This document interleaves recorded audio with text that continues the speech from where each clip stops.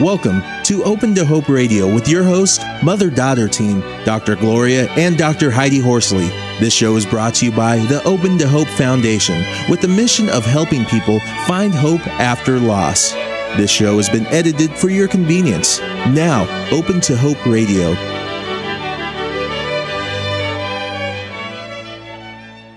Talking today about finding hope after suicide, and our second guests are Joanne Harpel and Dr. Paula Clayton.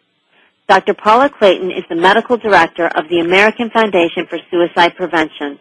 Joanne Harpel is the director of survivor initiatives for the foundation and is a survivor of her brother Stephen's suicide in 1993. Welcome to the show, Paula, Joanne, and welcome back, Gloria. Thanks. Thank you. Thanks, Hyde. Well, it's good to have you on the show, Joanne and Paula. Can we call you, I know we're your doctor, should we call you Dr. Paula or Paula? Just Paula is fine, thanks. Okay. All right, it's wonderful. I like this combination that you have, having a doctor on, and then Joanne, your brother. What do you call yourself? A suicide survivor? A survivor, exactly right. Yeah. Okay. And so we're going to take both perspectives on it. Heidi has a little bit of connect with your organization because Heidi, didn't you go to the big event? Couple of years ago? I did. I went to the event, and you guys may have been there, in 2008 at the American Museum of Natural History here in Manhattan, and Eric Hippel won the Lifetime Achievement Award then, and it was an amazing event, and there was incredible people there that were really trying to make a difference in the world. Right. Yeah. It's an annual event, so. Right. And when are you having it this year? Is it in? It will be in May. It probably will not be at the Museum of Natural History, but another, I'm sure, notable place. And it's our big fundraising event, dinner event, celebration sort of. Mm-hmm. Mm-hmm. Well, we want to start out the show a little bit by having Joanne talk about Stephen. Is it Stephen? It is. Uh-huh. Want to tell us a little bit about him? And you were telling me that he died by suicide 16 years ago? He did. My younger brother was 26 years old. He was an honors graduate of Yale University and a Harvard Law School graduate. He was married to his college sweetheart. He had just started a job as a tax attorney at a large corporate law firm in San Francisco. Had no prior history of mental health problems at all. Was by any measure of success in life doing extremely well, and as an adult developed bipolar disorder. And although we took him to a whole series of doctors and he was hospitalized multiple times and we tried very hard to get him the best medical care we could, he took his own life about a year after being diagnosed. Wow. Now, is that Paula, do you hear that a lot, that families have been trying to help these people? Oh, yes, certainly. 90% of people who die by suicide have a mental disorder, and I would think half of them have had care of some sort. Some of it is continuous and good care, but it obviously it wasn't perfect. And many others start care and are given either psychotherapy or medication and then stop it and then take their lives, whereas there are a whole another set of people who, without any previous awareness that they have a mental disorder, die by suicide. They're mainly people who are depressed but don't realize that depression can be fatal. Mm-hmm. Well, I'm a San Franciscan, so I know we, have been talking a lot about barriers at the Golden Gate Bridge, and, I have a couple of people that I know in the last 2 years have jumped off the bridge. Oof. Yeah. Well, and they're saying that if you have barriers, oftentimes when people are going to jump or going to kill themselves, if there's a barrier, they often, they won't do it, and they often, sometimes they don't even go back and try to do it at all. Right. Oh, no, there's very good. We certainly have been staunch supporters of barriers on the bridge, and there's very good data that shows that in several different states and countries that if you put up barriers, that people don't jump off that bridge, and they don't go to the neighboring bridges. Mm-hmm. So it's an impulsive act in a certain number of people that is thwarted, and then the barriers, of course, do another thing, and that is sometimes a net will allow for those people to be taken to care, which is also a very important step in the whole process. Right. Well, Joanne, how did Stephen take his life? He shot himself. Mm-hmm. And we were looking at some of the statistics that this is one of the major ways of dying by suicide now, right? It is increasingly for women as well. What was ironic, of course, in my brother's situation is that he had never been even active in sports particularly. He had no of those sort of stereotypical male aggression kinds of qualities. He was sort of a philosopher by nature, and so the idea that he would die by such a violent means was so out of character for him, and therefore so indicative of how ill he was. Mm-hmm. You know, I'm so impressed that you're doing things for people after the suicide, because I think there's so much that goes on where there's no help after. You're absolutely. You're right. I mean, because suicide is still so stigmatized, so many people, when they lose a loved one to suicide, don't know anyone else who's ever been through this experience. Or they may know people but don't realize that those people have had some experience with suicide because it's not something that people are particularly open about. And so one of our goals at the American Foundation for Suicide Prevention is to not only provide support and information, but to do it in the context of bringing these issues out into the open and destigmatizing them. Joanne is the director of suicide initiatives for the foundation, and we have a general mission that involves research and education and advocacy, but also support for people with mental disorders and support for people who've lost someone to suicide. And she really plans all these programs, which you should have her tell you about. Mm-hmm. Well, Joanne, I wanted to ask you, I wanted to say now, I live in Palo Alto, California, and we, in the past 6 months, have had two high school kids step in front of trains, Caltrain. Yeah, I'm familiar with that. I actually have cousins who went to gun high schools, so I'm following that very closely. Yeah. So here I am. What would you suggest? Not necessarily to those specific families, but here I am. Many people that are listening to this show right now are newly bereaved with a suicide. What would you say to me? Well, there are several things. First of all, to know that you're not alone. That what the research shows is that during the course of our lifetime, about 85% of us will lose someone that we know to suicide. Of that, a little over 20% will lose a family member, and about 60% will lose someone that they know personally. So, sadly, it's much more common than we realize, again, because it's not something that people talk about particularly openly. The second is to reiterate a point that Paula made a couple of moments ago, which is that what we know again from the research is that more than 90% of people who take their own lives have some kind of underlying psychiatric illness at the time of their death, whether that's depression or bipolar disorder, schizophrenia, substance abuse, or some combination. Not always diagnosed, of course. And that's the key, is that without adequate diagnosis and treatment, these illnesses can be fatal, and in some cases are. But the reason that's important for survivors to remember is that because so many survivors are plagued by such a sense of guilt and responsibility and agonizing over what they could have done differently or what they should have said, and so to keep in mind that someone who takes their own life is dying from an illness the same way someone could die of heart disease or cancer dies of an illness, and to take away that sense of guilt and responsibility from the survivors and let them grieve their loss without beating themselves up that they were somehow to blame. You know, part of the problem, I think, and I don't know how you can log in on this, is that the mental health community is not clued into this. A lot of therapists still look to the family to find out what happened. And the family, in turn, is looking to the therapist. Well, some people aren't even in therapy, where they have a kid step out, and then people say, well, what's wrong with that family? It must have been something going on. Do you have any thoughts on that, Heidi? I think you're right. I think society in general will look and say, okay, what was really going on behind closed doors? And the bottom line is, like you're pointing out, this is a mental illness. People have mental illness, and we need to realize that. And I think it's scary for people to realize that it could happen to anybody. You want to think, okay, something happened behind closed doors that we don't know about. You know, people, so that's all I would say about it. I don't know if you guys want to add something. Yeah, well, in the old days, when I was a family therapist, a while back, they used to say, if somebody kills himself, somebody in the family is giving him that message. That's how bad it was.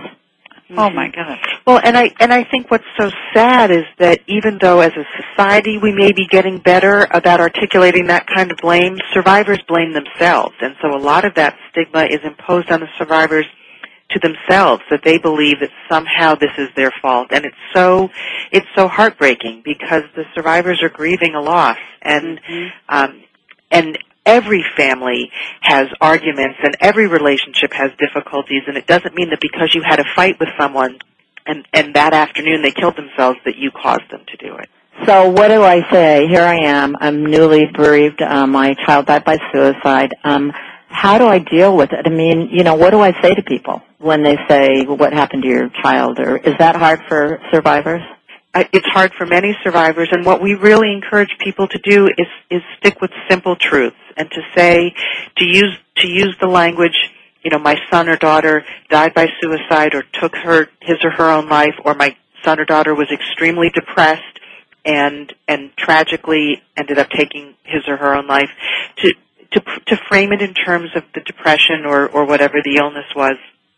But not to feel compelled to come up with some other story about what happened, because lying about it just reinforces to the survivor and to everyone else that there's some reason to be ashamed, and there's no reason to be ashamed at all. And you want to also, though, that they can also go to our website. There are many other ways you can reach out, right, Joanne? There are our website, which is www.afsp.org, has, among other things, a directory of all of the support groups around the country that we know about. There are close to 500 of them. And you do a lot of wonderful training.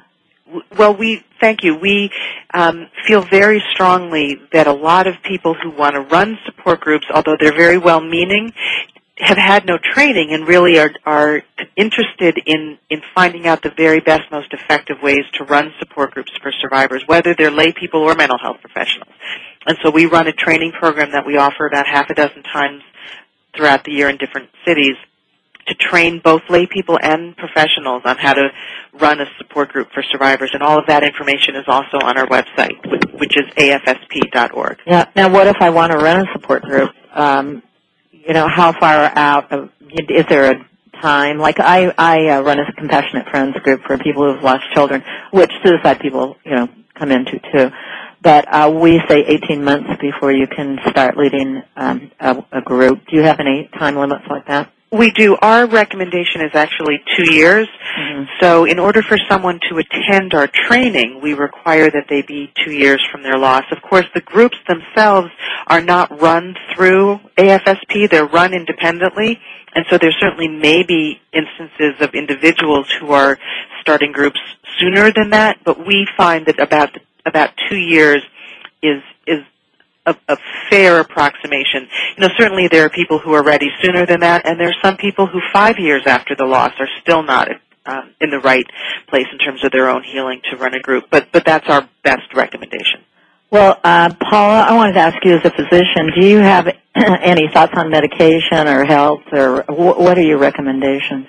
Oh, well, I mean, it really depends on the illness, but certainly for depression, we've just finished a great film for teaching high school students about depression. It's a 26-minute film, and we have a facilitator guide. And in that film for high school students, we show the different phases of depression: anxiety, just out of the blue depression, using drugs and alcohol, and then bullying.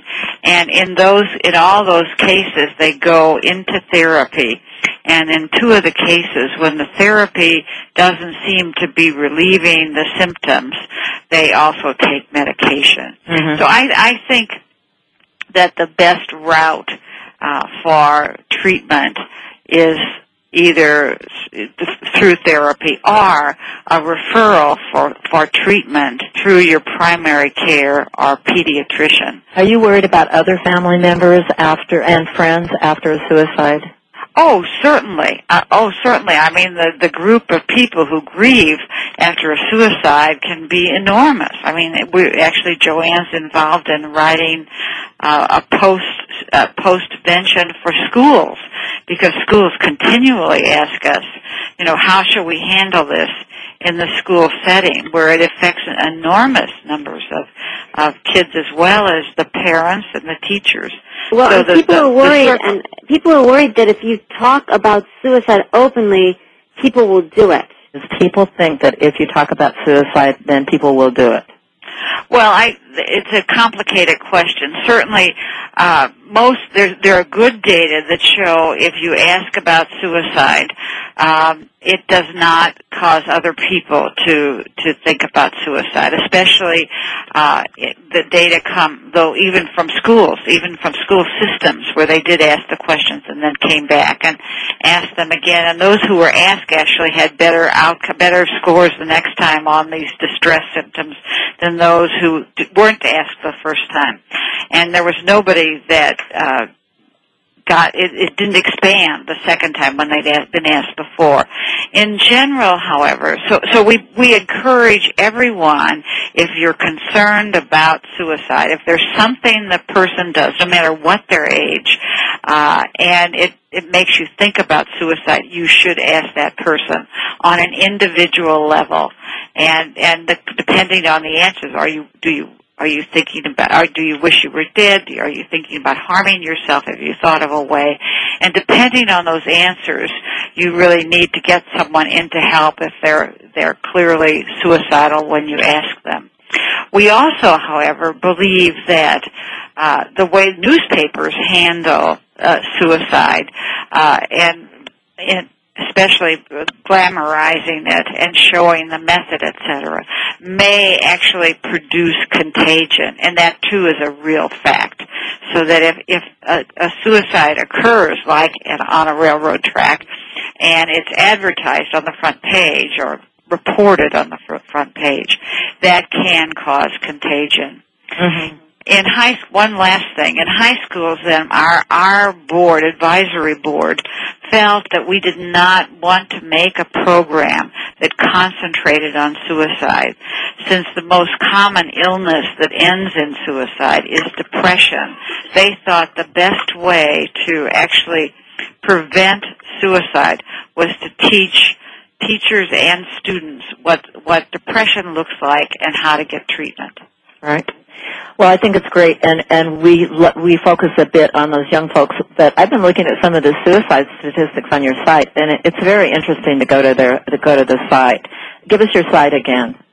It's www.A as in American, F as in Foundation, S as in Suicide, P as in Prevention.org. AFSP.org. It's a fountain of information, and I want to say that one thing I found interesting is how much depression there is among women, and also that some of the highest suicide risks are with older men too, people who get cut off socially. So I think it's important to know that they're out there too. Right. Yeah, and that you're there for them with groups and that kind of thing. Exactly. Again, although we do offer training for people who are running groups, the groups themselves are all operated independently. So we have a directory on our website of every group in the country that we've ever heard of. There are almost 500 groups throughout the country. There are also many groups online, because we do realize that going to a support group is not right for everyone, whether it's because they're not comfortable in a group setting or because the group meets on a day and time that they're not available, or it's too far away from them geographically, which is a particular problem for people who live in rural areas. So that there are also some excellent groups that meet in cyberspace that are very good and run by people that we know well and really trust. That's great. Well, before we close the show, I wondered if you could each give us some of your thoughts. Joanne, if you could talk a little bit as a survivor of suicide to those folks out there, giving them hope and telling them how you've gotten through. Sure. I actually, very much by accident, but very fortuitously, found out about an event about 6 weeks after my brother died. It was called National Survivors of Suicide Day. And it turns out that that's a day that was created by resolution of the United States Senate. Senator Harry Reid of Nevada lost his father to suicide. And he created a national day every year on the Saturday before Thanksgiving for survivors of suicide loss. There's information about that day on our website. It takes place every year. And what happens on that day is that there are conferences in 200 cities around the country and increasingly internationally where survivors can go and spend the day getting information and support and meeting other survivors. And that program is also available on our website because, again, we know that not everyone can attend a program on a particular day, or there may not be a conference near to them. So, again, afsp.org has information about all of those conferences, and the program from last year is on the web, available for viewing 24 hours a day free of charge. So for me, an event like that created an opportunity to feel that I wasn't alone and to realize that there was a whole community of people out there who looked like me and were just as bewildered as me and just as sad and struggling with just as many questions, but that could find hope and support and strength in one another. And, I think eventually, I don't know, I've noticed with Compassionate Friends that eventually it doesn't really matter how they died. We miss them like mad. Of course, this is someone that you loved and felt close to, and there's no such thing as a magical day when there's closure or when you no longer think about them or care about them. But what we do find is that for most survivors, they're able to integrate the loss into their lives. They're able to reorganize their lives in a way that still have meaning and still have a future, but that you carry that loss with you and you integrate it into who you are. That's great. Well, thank you, Joanne. You certainly have, and what wonderful work you're doing. Paula, do you have a last comment you want to make for our folks out there? I just want to say that we are, besides our besides our research, we're very involved in education, and that's for both physicians and the healthcare community as well as the general public. So we have this new film on teen depression. We'll have a teacher's guide on suicide prevention. We just did a program this week that's not ready yet. It will be on our web on just depression and depression awareness. And we have patients speaking about their own illnesses on it. So I think our website is really a resource for all sorts of ways to learn and help, to reach out and to educate yourself so that you can offer hope. Well, thank you so much for being on the show, both of you. It's been a great show, and what a great service you're doing. We appreciate it. Thank you. Bye.